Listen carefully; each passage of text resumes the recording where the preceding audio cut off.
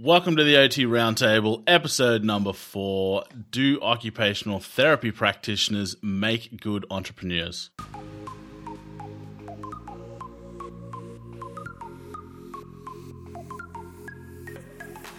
Welcome to the OT Roundtable, a podcast where we discuss a wide range of topics related to the field of occupational therapy.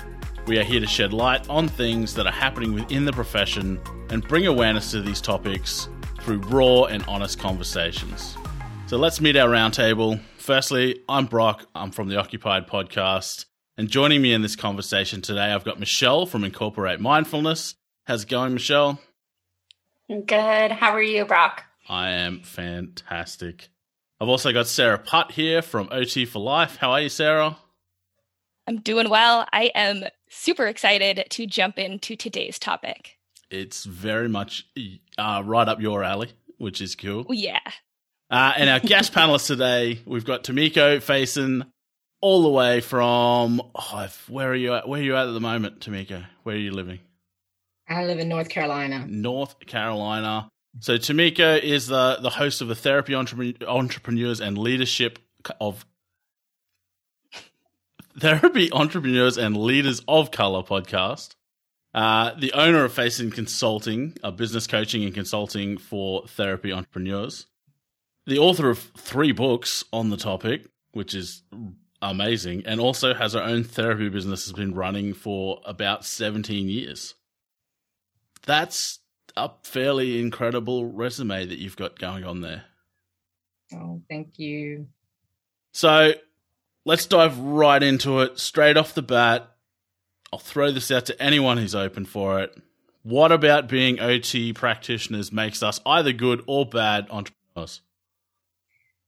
I think OTs are innately passionate about helping people. And I think that helps make us good entrepreneurs. I think where we lack is business skill set and really having a good understanding, particularly of finances. The OTs that I typically consult with are so into helping people and having a social impact that sometimes overshadows the focus on understanding numbers and data, key performance indicators, and things that will make the business sustainable. Do you think that's something that we should be taught in school, like when we're at sort of OT school in various countries, whatever form that takes? Or is that something that the people that are good at it just sort of have previous life experience before OT school that sort of gets them that skill set? Or where do you think, where are the people that are good at it, where do they get that from in your experience? I think it has been a lot of sink or swim, just trying to figure it out as they go. I think it would be great if it was part of OT curriculums. Entrepreneurship is not necessarily for everyone, so not all OTs will want to go that in depth, but to at least have it as an elective or continuing education or support, after you graduate from OT school, should you choose to pursue entrepreneurship. I think we're limited in resources and support in those areas. Now, Sarah, I know you've got your own private practice. Is this where did you is that something you relate to? Where did you get your skill set to be able to sort of the business side of diving into that world? Everything that Tamiko said, I was like, yep, that's exactly it. Like the passion was there and I was ready to do it, but the business side was the side that was completely lacking and was something that I think I still deal a lot with in trying to overcome and learn and figure out. Because as entrepreneurs, we are always being faced with new challenges or looking to grow, looking to kind of move into new and different directions. So the business side was not something that I had any experience in, barely any knowledge about. And I do think right when I started, that was one of the biggest limiting factors because I really didn't know what to do and had to kind of reach out to resources and other entrepreneurs in the space and just be like, what do I do? Because didn't get it in school, but also kind of touching on that point, even if it was an option in school, I don't know if I would have taken it, because when I was in school, I never thought that I'd be an entrepreneur. But I do wish that there was a little bit more of that discussion in school, because a lot of times when I get students, they come out and they have these great ideas and I'm like, you can do it. You can definitely do it. If you're passionate about it, you can do it, but they don't believe it. So yeah, the business side, you can learn it, but I would say most of us don't have that, at least when we are first starting our practices or products, whatever it is that we are developing. So I think like a few years ago, how many years ago? I don't want to age myself too much. A few years ago, I was considering going into and like starting my own business, my own OT practice, etc. And it kind of got to the, I guess, the point of no return. And the thing that stopped me was pure fear over mainly, I think, the finances. Is that a common thing, or am I just a weirdo? Or, I mean, I know I'm a weirdo, but am I a weirdo because of that? What would you say to me, Go? I would say that's very common, that people don't understand finances. And I know we're talking about occupational therapy, but just in general, I highly recommend reading the book, The E-Myth by Gerber, because he talks about how most entrepreneurs or people who start businesses are not necessarily entrepreneurs. They're just really good at their craft. And so they have this epiphany and they say, okay, so I'm good at baking pies. Why don't I open a restaurant? When there's really different skill sets that are required besides just knowing how to make a good pie to, run a restaurant. And he talks about the three roles: the entrepreneur who has the vision, then the manager, the person that's doing the day-to-day detailed, like the finances and looking at, the KPIs and the day-to-day management, and then the person who's actually making the pies. So I don't think you're a weirdo. I don't think that it's uncommon to not understand the finances and the business skill set. Even with me starting my business 2 years out of OT school and now being in business for almost 17 years, there was a lot I did not know about finances when I switched over to billing insurance. So when I first started the business, I just contracted, and that's a fairly simple business structure. You get a contract with an agency, you invoice them, they pay you. You don't have all the overhead. You use their stuff. Like, for example, you contract with a psych facility, you go into the facility and you invoice for your hours and they pay you. So it's pretty straightforward. When I switched over to billing insurance and really having to look at KPIs regularly to understand what was coming in and what was going out and all the dynamic factors that influenced it, like marketing and referrals and what referrals converted to actual clients, and putting that in a spreadsheet and paying attention to it on a regular basis, I lost money, a lot of money. But I had the passion, like Sarah said, I knew I still want to do this. And I feel like this is part of my vision and that God was ordaining me to do certain things, but I did not understand how the dynamics of finances and marketing work together to make sure that the business was sustainable. And I even went into that victim mode of saying, you can't be successful billing insurance. There's no way you can do that. And I got on that soapbox with other people who said that, until I met someone who did it in 5 years and sold his business. And so what I understood is like, there's things I did not know. There was business skill set that I need to learn. We're not incapable of learning it. But it's just that if you don't know, you just don't know what you don't know. And so, like Sarah said, reaching out to other people who've already done what you want to do that can help you and help you prevent making some of those mistakes is, I think, one of the keys to being successful, and pushing past that fear. You see someone who's already done what you want to do. I think it's really interesting because what you just said right there was actually the opposite for me. So I chose not to go the insurance route. And I had people look at me and they're like, you're never going to make it if you don't take insurance. So when you said that, I was like, oh, wow. Like we both had the same thing, but it was the reverse explanation there. So really, really interesting. I know like everyone's so far sort of really seems to put the passion for what you want to do as almost, I don't know if it's the number one priority, but it's a very important priority. I want to throw to Michelle because I know Michelle is dipping her toe into this world again at the moment. Mm-hmm. How is this resonating with you? I know obviously what you're starting up is something that you're very passionate about. I know that just from our own conversations. But how are you feeling with regards to incorporating that with the business? I don't know what your experience is with like the business side of it or finance side of it. How is this sort of resonating with you at the moment? Yeah. Oh gosh, so much of it has been resonating. Primarily the fact that you're a weirdo, Brock. Just kidding. No, I get that. That's fine. I'll pay that. Okay. But I was just laughing also because you guys are all on mute, so you couldn't tell that if people are listening to this, it just sounds like crickets, like awkward.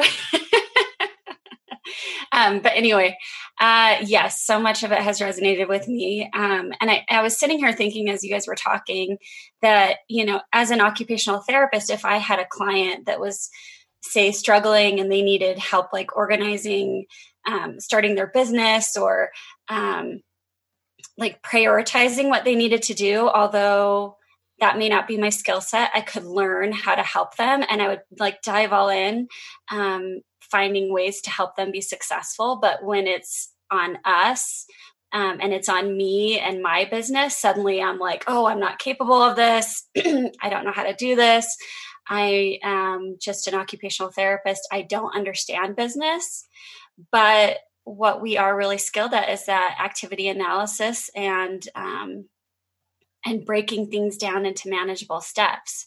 So it's interesting how I feel like I could do that for somebody else, but then when it comes to me, it could go back to that imposter syndrome that we talked about in previous episodes. But I think I get stuck. So yeah, maybe I need, yeah. So I don't know if that was common for you guys as well. When you guys started out too. But.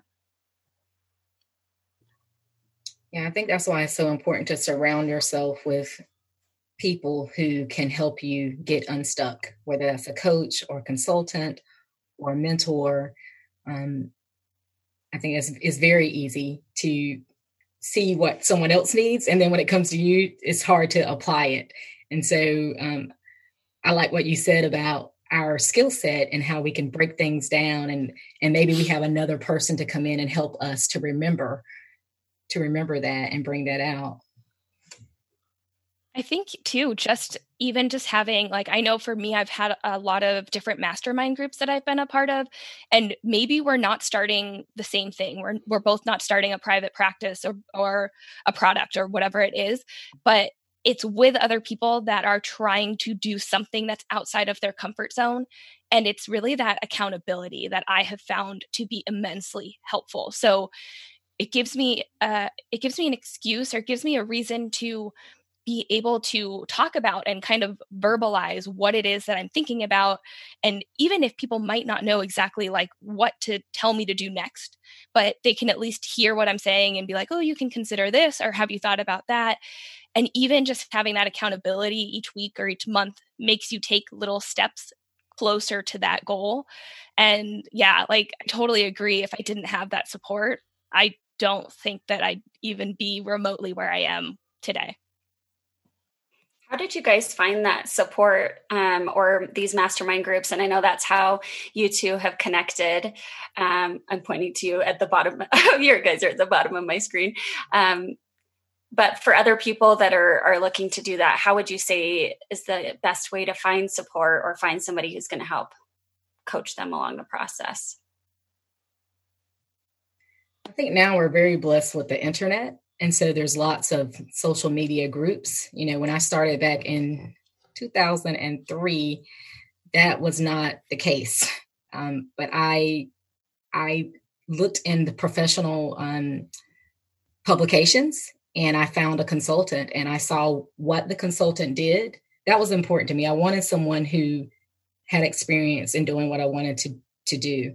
And I found someone and I paid two different, one was a coach and one was a consultant fairly early on. I didn't even use them a lot. It was just that initial consultation to help me, push past some blocks with the learning curve. But I highly recommend the social media. I meet so many people on LinkedIn. This is how I met Sarah, not LinkedIn, but just on social media platforms and dialogue. And, people are talking about their pain points, and you can connect with people who are like-minded. But I'm also a big fan of investing, like financially investing and understanding the return on that investment. I'm not into saying like, I can't afford it. If it's part of my purpose, and I know that it's going to bring value and there's going to be a return on it, then I'm willing to put up the money. And I've even borrowed money in order to be able to get that knowledge and learn from others. So one of the things that's always concerned me with regards to moving into this space and following your passion and all of that kind of stuff is the old adage that when you take something that you're really passionate about and you turn it into a business, all of a sudden it then changes the meaning that it has for you. So it might be something, like for instance, I'm really passionate about working with people who are having issues navigating, their own mental health, that kind of stuff. But for me, when I was considering moving into the private practice space, starting my own business, one of the concerns I had was, well, if I get so focused on the business side of it, am I going to lose that passion that I've got right now? And because I think of a very limited experience with businesses, I was like, well, I don't know if that's going to happen, but it was a very real concern for me. You earlier, Tamika, talking about the different hats that you had to wear.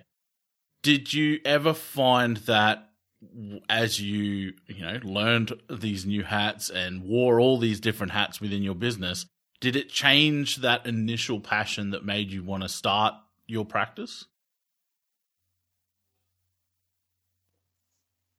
I would say no. I think it was just learning how to delegate, because you can't, if you're going to grow, you can't have all those hats. If you want to stay really small, then yeah, you could be the entrepreneur, the manager, and the clinician. I've always had a passion just for entrepreneurship in general. Like since the time I was in middle school, I started my first business. I just love entrepreneurship. There's definitely days that I've cried, that I've went in my closet and I'm like, God, what in the world? Like, really? I'm trying to help people. Look at my bank account. My money, I'm bleeding right here. So I would say my good days outweigh my bad days. And again, back to having that support network and accountability and being able to process when you're feeling like, what the heck, and going into your pity party and being victim, helped me during those time periods. But I don't think I've ever said I'm totally losing my passion for occupational therapy. What I feel is incredibly blessed that not only that I have the freedom to be able to practice clinically if I choose to. Right now I'm doing mostly administrative and consultation, but also that there's so many people that are getting services that otherwise would not get services if I wasn't doing what I was doing. Like that to me is a huge blessing. What you were just saying, Brock, about working in mental health, that has always been a passion of mine. And for years, to merge into that space has not been easy. In the US, traditionally, OTs, originally we started out in mental health, right? And then we kind of went more into the medical model in the early 20th century. And then we're trying to return to our roots. But merging into these systems when they're looking at like, why do we need an OT to work in behavioral health? And why do we need an OT to work in the blindness system when we have, these other professionals that we can pay less? Help us to understand that at times I've felt like I was going up against a brick wall, but staying true to that and then seeing with persistence and diligence and consistency and some of the other things we mentioned that it will come to pass. I honestly believe that where there is a need and you have your skill set and you are persistent and diligent, eventually it will come to pass. And now I am seeing that, after years of pushing for OT to be merged into the mental health system. Amazing things are happening right now in North Carolina That's awesome. with OT in the behavioral health system. And then also the people that, if you decide to hire people, to be able to have a business where people work for your business and they love what they do, and you're not, and they come from somewhere where maybe the ethics weren't, it was bad ethical practice, or it was quantity over quality, and then they say, we love we love what we do. They're motivated, even if they're not making the same salary that they would make at this large corporation. I'm not giving the $10,000 sign-on bonuses. The therapists that work for me are contractors, but they truly love their work, and like, this is what we went to OT school for. This is what it's really about. So that actually inspires me to want to do more. My mindset is, I want to make my employees the best that they possibly can be, so they could go anywhere that they want to, but they want to choose to be with me because it's a good space, and because of the mentorship, and because of everything that I can offer as a small company. Because exactly what you said, like, I don't have the big sign-on bonuses, I don't have all the fancy bells and whistles, but like, I really put the time and effort into my employees and want to make sure that I'm giving the best for them. And also, if they want to go into private practice or go into entrepreneurship, I'm here. I'm a huge support. I wanted to go back and touch on that passion piece a little bit, because I think that the passion for what it is that you're doing as an entrepreneur has to be there to push you through all the difficult situations that you have to go through. And Tamika, when you said that you have spent days crying, I'm like, yep, that's totally me right there too. And we have to have that passion for what it is that we're doing. I think a lot of people might go in having the passion for money, or having the passion for being successful, whatever they term that as. But if the passion isn't in what it is that you're actually providing for the clients, for whoever it is that you're helping, then if the passion is only about money, it's going to be really hard to push through, especially the first couple years where, the money may or may not be there. Usually it's not there quite yet. And I think so many people kind of come in with that, like, that wrong lens of what it is that they are passionate about, and what's the reason that they are doing what they're doing. But then also, as professionals, we're so good at investing in ourselves for our clinical skills of like taking a CEU and doing this to help our patients, to help our clients. But what I see a lot of entrepreneurs, or maybe kind of budding entrepreneurs, they struggle in investing in themselves for outside clinical OT skills. And they don't think that, like, going to, say, a social media conference or maybe a podcasting conference, I've gone to a bunch of those, they don't see that as, well, what is this going to bring to the table? How is this going to help me? And I'm like, there are so many skills that you need outside of your clinical skills to be a successful and a good entrepreneur.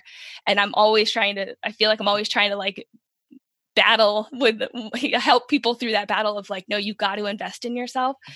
And you can learn all these new skills. Yes, it might not be how to transfer patients or how to do this clinically, but you're learning all these other skills that are necessary for entrepreneurship.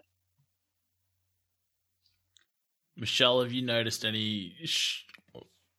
Something that I was thinking about as you guys were talking was also this idea that I think it really takes passion, and we really have to care about what we're doing. But I'm wondering if you guys feel similarly, that as occupational therapists, a lot of us do have that like bleeding heart where we want to help everybody. And I wonder if that is also a challenge as an entrepreneur, is that if we're always wanting to help other people, kind of deciding what's going to be best for us, or maybe that means turning away clients, or, and so I wonder if that plays a role in making it challenging for us to be entrepreneurs. And we've talked about that, I think, in previous episodes too, about how we really need to have healthy boundaries, because we immerse ourselves so much. We're used to immersing ourselves so much in another person. So how has that shown up for you guys? with having your own boundaries and yeah, have you had to turn away patients? What does that look like for you guys? Tamika's got a good system. She got a sign on the door so she's not disturbed. Yeah, I do. So true. She did have healthy boundaries. That's right. Creating healthy boundaries in the home office. I like it. Yes. Definitely. I have an 11-year-old and a 18. My oldest son just turned 18 years old. So boundaries as a mom is huge. But let me just transfer that over to entrepreneurship. Michelle, I'm so glad that you brought up that point, because so many therapists that I work with, they really say, I just want to help people. And, I want to waive the co-pays, which technically you're not supposed to do. But because they don't want to turn anyone away, sometimes they allow their finances to be at risk. And to shift the mindset to understand that if you can have your business to be so profitable and you make a lot of money, you can help a lot of people. There's other ways that you can help people. But sometimes I feel like in our profession, like making a lot of money is like a taboo, or like it's a bad thing. I'm like, I want to be rich, like rich and wealthy, and not for me. Like, I don't want to buy a gold, I don't know. I don't want a bunch of gold chains and gold furniture, like I don't want to be on MTV Cribs or whatever the shows are where you're going through and they're looking at all this fancy stuff you have. I want to take that money and use it to help marginalized populations, to help people that otherwise would not get services. So like therapeutic solutions cannot see everyone. So, there's certain insurances that we don't take, but I founded a nonprofit, Therapeutic Solutions Outreach. And so people can donate to that. And then we can then use those monies to help people who have financial hardship. But understanding first, it's sort of like that thing, like put your mask on first when you're on the airplanes. And they say, put your mask on first. You can't help your kids if you don't help yourself. And of course, as a nurturer, you're probably like, oh no, look at my kid. I need to help my kid. But you have to understand, if you don't help yourself, you're not going to be able to help the child. And I think the same with business. If you don't make sure that your business is financially sustainable, you're not going to truly be able to help some of those people who can't afford things. And that is a huge that is a huge shift in mindset, to really value wealth and building wealth in order to then be able to help more people.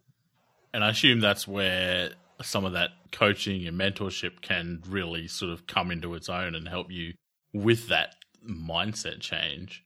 Did you have experience similar, Sarah? Like, did you have to go through that sort of mindset change from purely practitioner to, business operator, and then to how am I actually going to help the most people with this business sort of mindset? Because even to me, listening to you guys explain that, there seems to be a shift, like a difference between just owning your little, like I think Tamika said it before, if you want to stay small, you can wear all those hats. And there seems to be that sort of shift, like, yes, I own a business.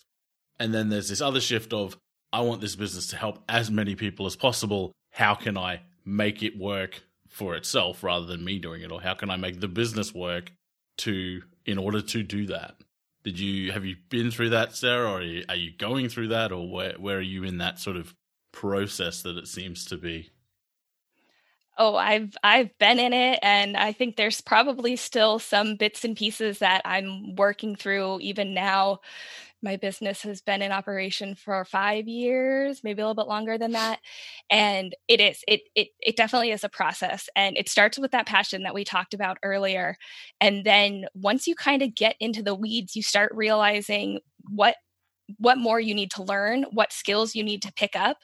I think the finance part, and we kind of keep circling back to this finance part, is so important, because I think just as practitioners, a lot of us, and I totally was in this boat before I started to understand it, don't value the financial part. We're just like, oh man, money, like it's fine. I make money, it comes in, I spend money, it goes out, everything's fine. And I wish that I would have thought about that a little bit more even before starting my business. And I think that finance piece is important, because that's what keeps the skin in the game, right? If you can keep your business successful, then you can continue to help more and more and more people. But if you're not having kind of that financial backing, right? Like, it's going to be very hard for you to continue to help. You can kind of just keep treading water of where you're at. And I think for me, with the big shift in the process came from working in your business to working on your business. And for the first couple of years, I mean, I was out there. I was doing everything. I was starting my day at 6 a.m. I was finishing my day at 8, 9, 10 p.m. I was doing everything that I possibly could, seeing all the clients I could. I was never saying no. And then I realized that, like, I was never going to be able to grow if I kept that mentality, because I literally was just working myself to the ground. And I finally heard that phrase, working in versus working on your business. And I'm like, well, I'm definitely working in my business right now, but I'm not working on. And I had to take that step back and realize that putting a little bit of effort up front and working on your business is really what's going to take it to the next level if you want to grow, if you want to expand, if you want to kind of progress forward. I said what you're explaining just before sort of made me think of a lot of people probably treat this very similar to how the majority of people treat their cars. They have no idea how it works.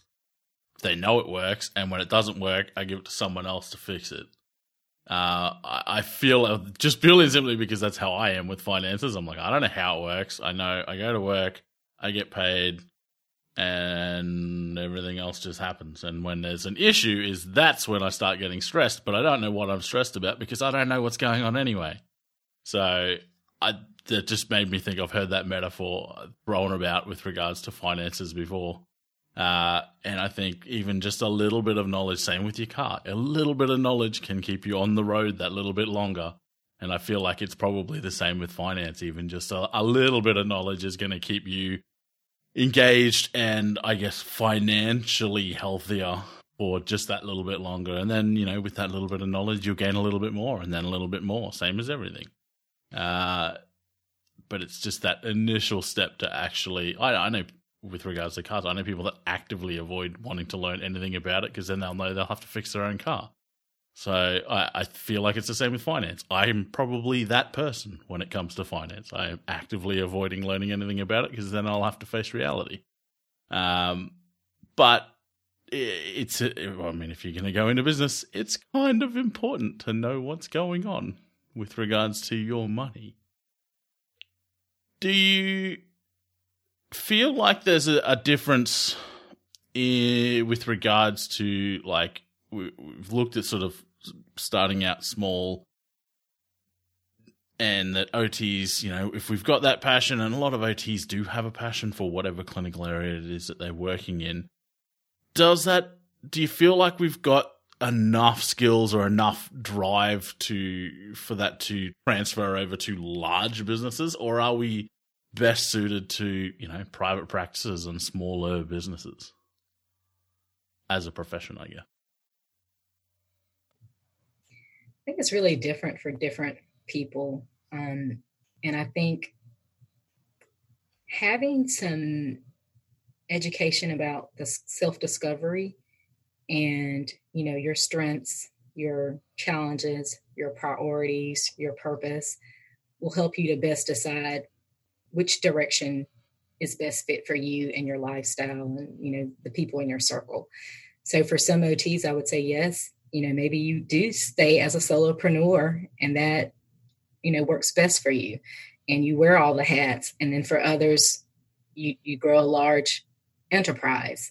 But I do think that having opportunities within academia for self-discovery would help people to know which direction may be the better fit. I don't think I teach entrepreneurship in some programs, and it's interesting. I had a conversation with another person who also teaches, and she says, I get the worst reviews, whenever I teach, at the end of this course, I get the worst reviews because students are saying, Why are we learning about this? We're going to school to become OTs. We don't want to be entrepreneurs. But she said, inevitably, after they graduate, there's a percentage of them that will come back and say, I'm so glad that we had this as part of our curriculum. I decided I do want to go into business. So if everyone had that opportunity for exploration, then those who choose to go more in debt can do so, and those who prefer not to, cannot. Brock, I want to hear what you have to say, because you're also in academia, and I'm sure that you are sharing things with your students that are so important that they need to know, they need to hear it, they need to learn it right now. And you get like these blank stares, or this like, why do I need, like, they don't understand Everything. The importance of it. What is occupation? Everything. No, I mean, I completely agree. Like, it's something that I've thought about for a little while, mainly due to I've got a number of friends that are in that space, and some even do consulting for people with regards to starting businesses. And I've heard that advice around the learning about finances and the business side of it from multiple people. Sarah. But it's something that I haven't heard of a lot, over here anyway in Australia. I haven't heard of a lot of university courses including it. I think I've heard of one that included, I think it was an elective module as part of a subject where the students could choose to do it. And I don't have a lot of details about what they were taught. I just know that there was some kind of module around entrepreneurship.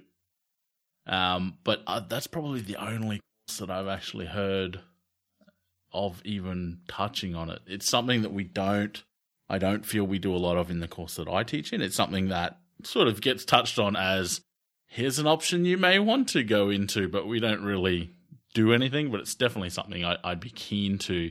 I can definitely see what Tamika was saying about them with her friend not sort of seeing the value in it at that point in time, but then maybe realizing after the fact that, oh, wait a minute, this is actually kind of important, because I see that a lot with all kinds of topics. I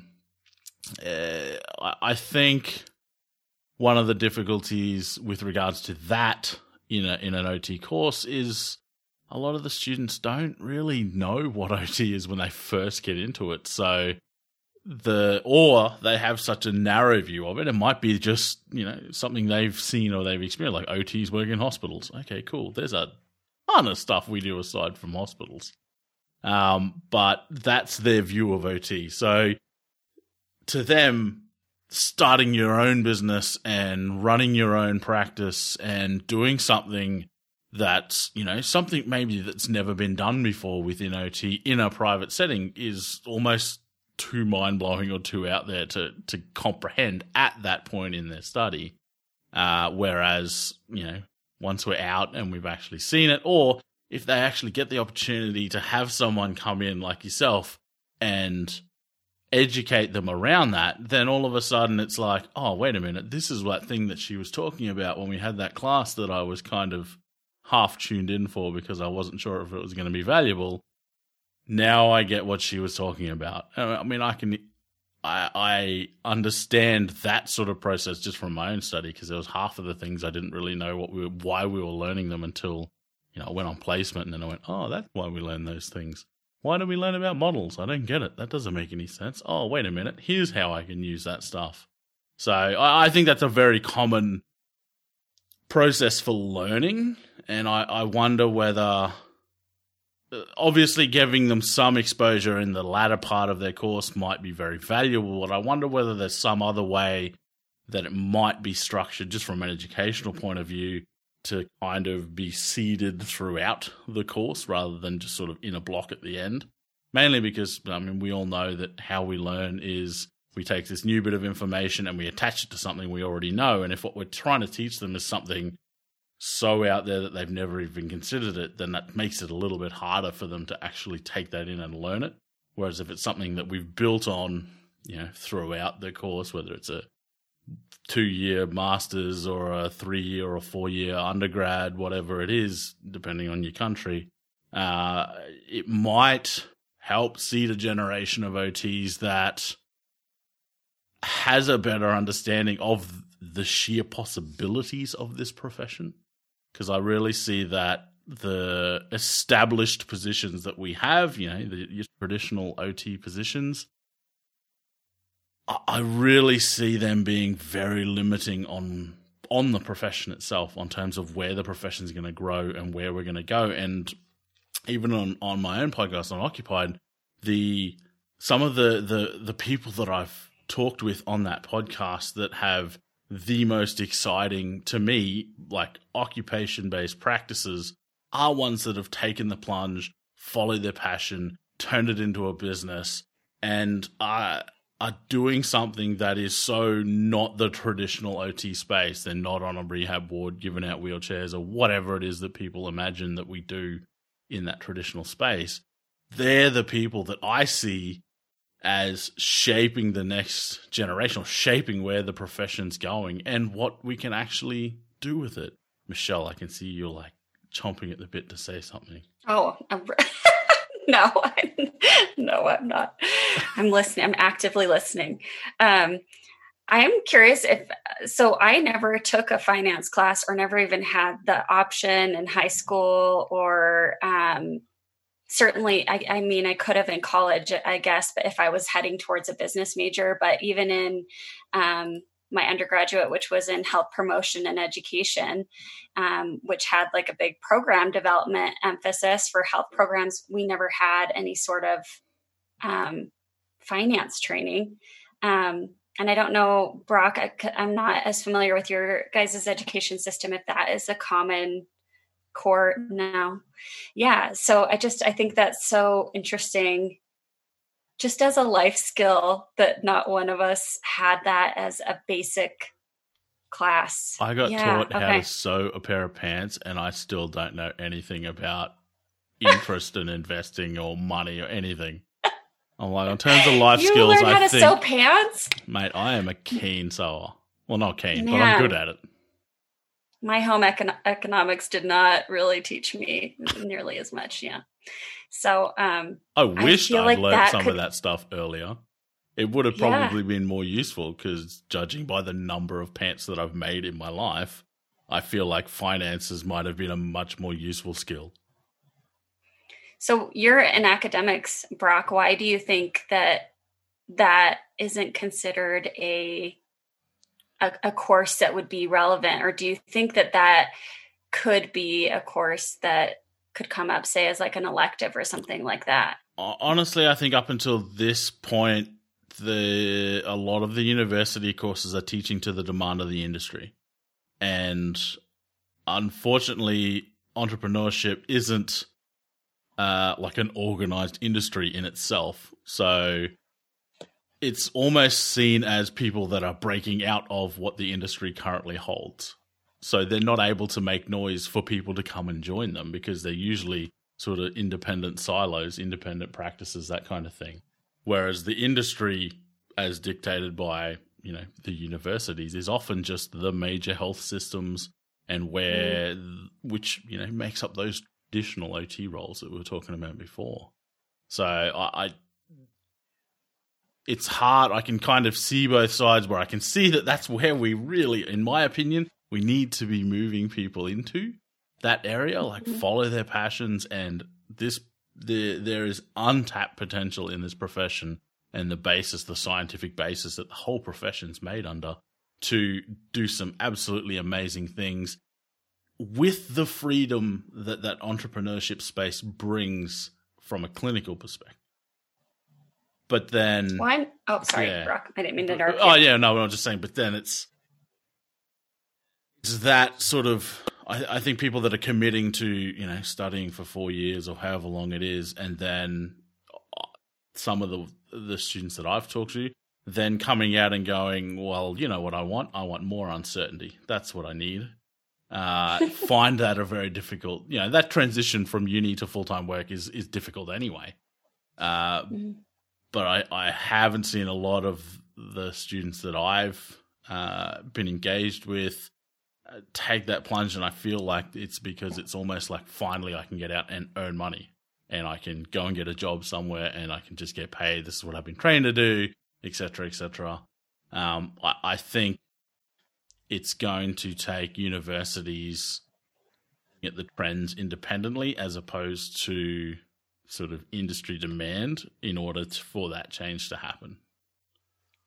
And I honestly think it's going to really come to the practitioner side of people that are doing it and interested in it, and really planting the seed for others to be like, this is what I'm doing. This is how I did it. This is why I'm passionate about it. This is why we need it. And talking more and more and more about it. And even just in the 5 or 6 years that I've really been in this kind of entrepreneur space, in the beginning, there wasn't a lot of chatter. At least I wasn't coming across it. And now with podcasts, with social media, with Facebook groups, like there's more and more conversations. We're being inspired by other people. We're hearing what they're doing and being like, okay, maybe that's not exactly what I want to do, but like I can learn bits and pieces from them. And the other piece that I really try to instill is through my clinical educator lens. When I get students, I'm like, if you guys want to learn about business, hit me up. Like, let's have conversations. I currently have 2 students, and like 2 weeks ago we sat down and I literally just like hashed out everything about business. Well, in a nutshell, right? There's so much more I could have said, but like we went into legal entities, we went into finances, we went into all this kind of stuff. And it's really planting that seed. So when they are ready, they know that they can either come back to me or they can go back to whoever it was that they were talking and ask questions and find that support. But if we're not encouraging it from that level, it's I don't really feel like it's going to continue. We're not going to instill that.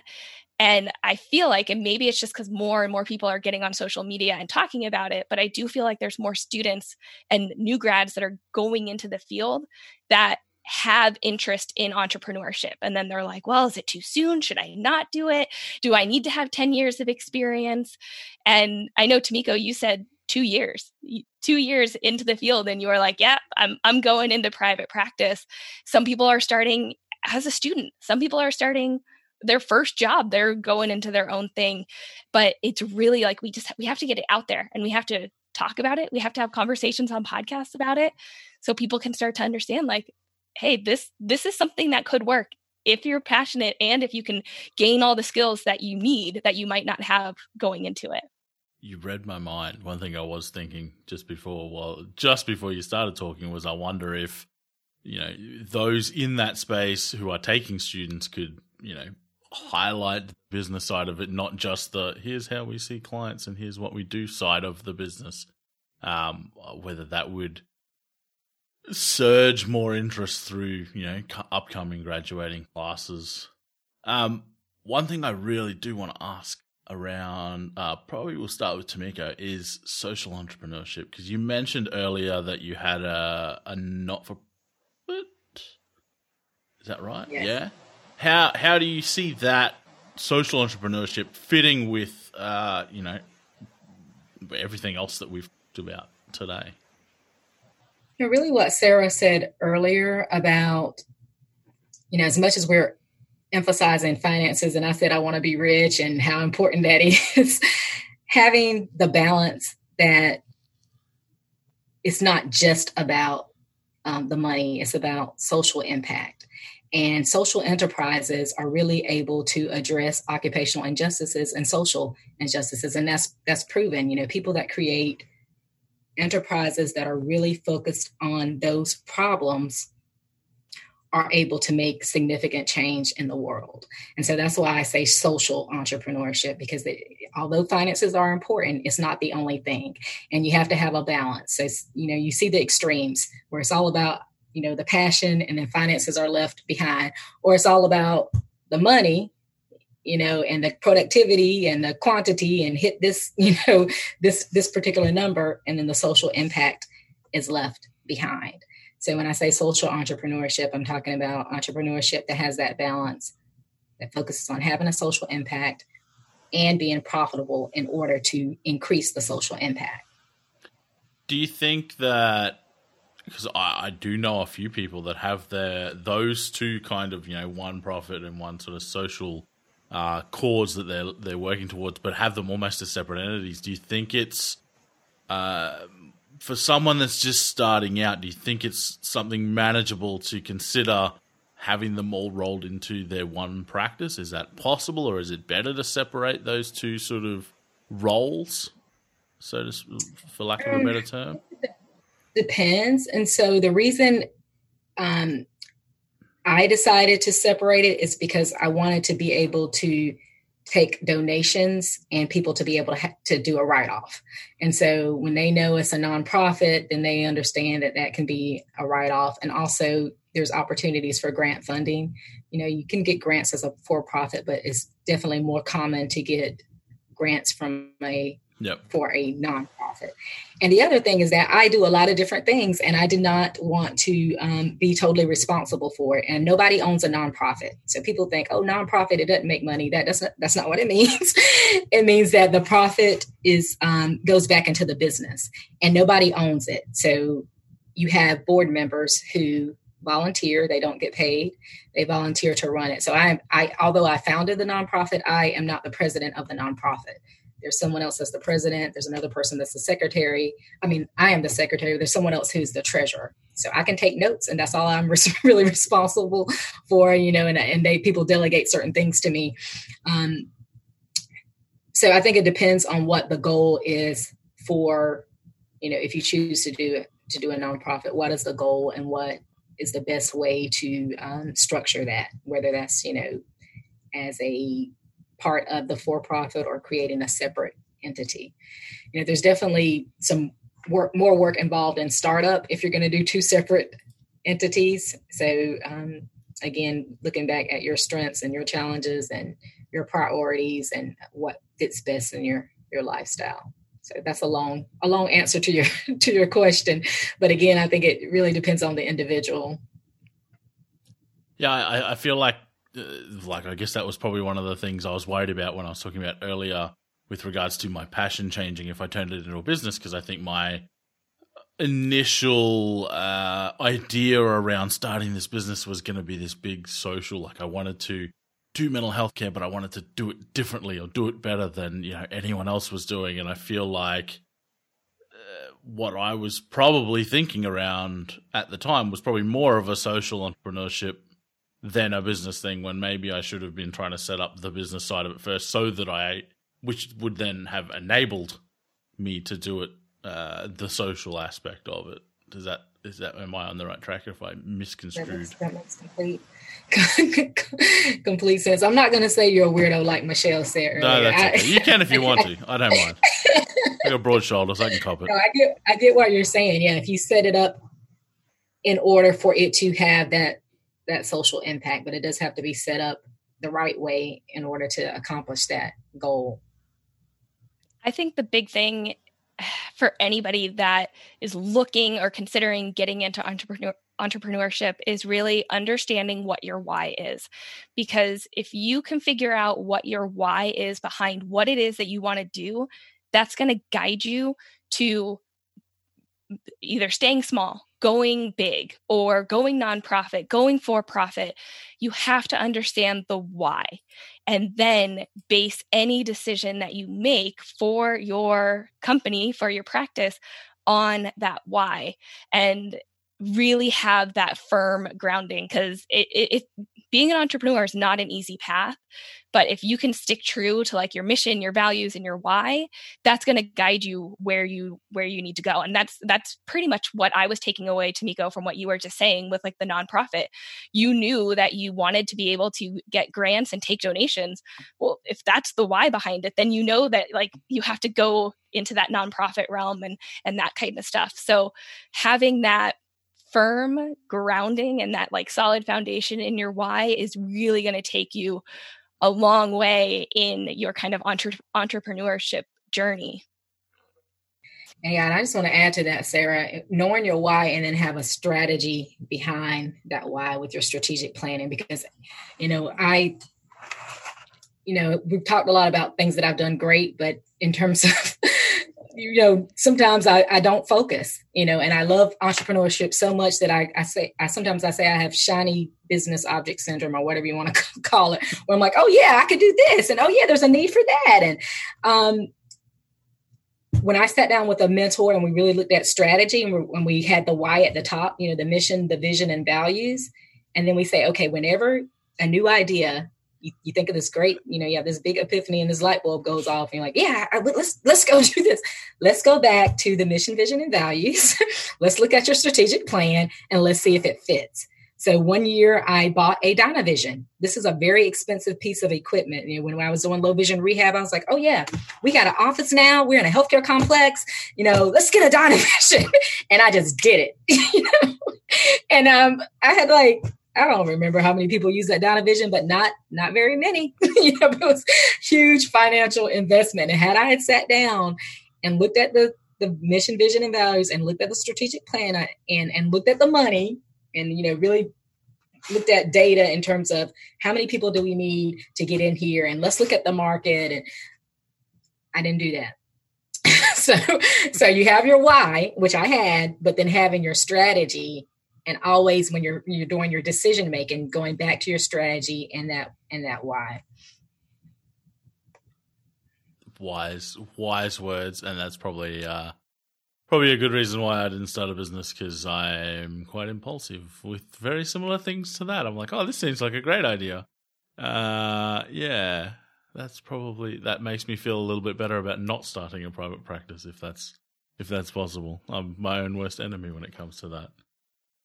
I think we might start wrapping up from there. One thing I would like to ask anyone who would like to contribute is someone who is just about to start or just starting moving into this entrepreneurship space. What would be the one piece of advice that you feel would be the most important for them to know as they begin this exciting new journey into, well, everything, business, OT, everything? Gosh, there's so many pieces of advice, but I do want to say it's okay to make mistakes. And so when you're saying, I'm impulsive, I am too, and I made mistakes. And then I look at the mistake and I say, okay, what did I learn from this? And how would I do this differently the next time? I've made a lot of money and I've lost a lot of money, but each time I go back to the why, as Sarah said earlier, I problem solve and I go back and I pick myself back up off the floor. So, okay, we're going to do this again. So you will make mistakes. It's part of life. It's what do you learn from those mistakes?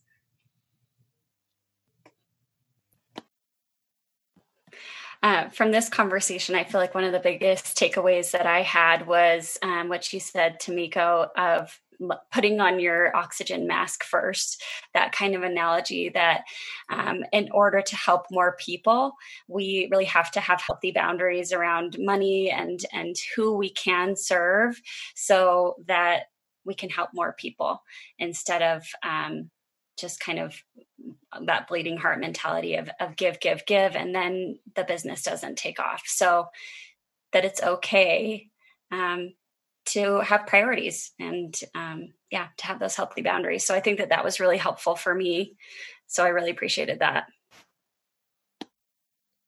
I think again, there's so many things I could say here, but I think the biggest piece of advice that I could say right now would be to believe in yourself. I think as a profession, a lot of times we tend to have imposter syndrome, like we've talked about before.